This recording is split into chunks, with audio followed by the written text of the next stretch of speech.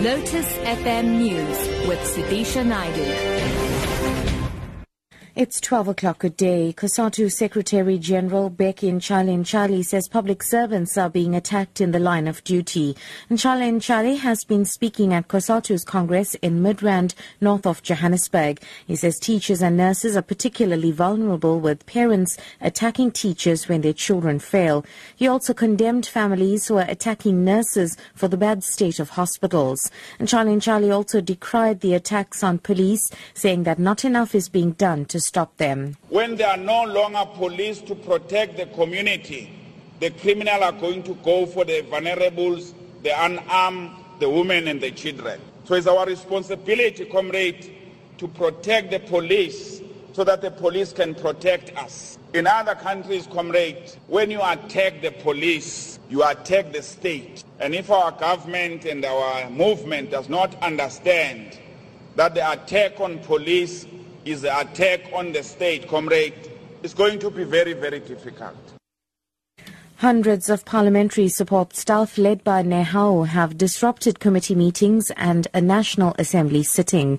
Mercedes Besent reports. Parliamentary support staff started by disrupting various committee meetings. The Minister of Agriculture, Senzeni Zokwana, and his deputy, Becky Cele, and committee. We have a problem with that soundbite. I'll bring you more in our next bulletin. In other news now, the Correctional Services Department is today launching its Operation Vala or lockdown at Pollsmoor Prison in Cape Town. It's aimed at clamping down on prison escapes during the festive season. A national task team has gathered at the prison for a briefing by Correctional Services Regional Commissioner Delekile Klaas. Corbin August filed this story. The department says many prisoners long for home over the festive season, with most plotting daring escapes. Regional Commissioner Delekile Klaas says Operation Vala is an initiative aimed at ensuring that South Africans are safe from crime as they spend time with their loved ones over the holidays. He says unlike normal employees, correctional services officials are not able to take off during the festive season, as they are the last line of defense between offenders and the outside world. He has urged the National Task Team to be vigilant this festive season. The first lockdown will take place today at Pollsmoor. Corbin August, SABC News, Cape Town.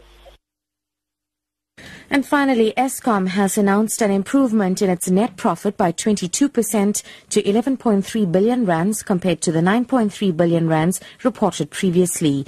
The power utility's earnings before interest and taxation also increased by 9% to 24 billion rand compared to 22 billion in 2014.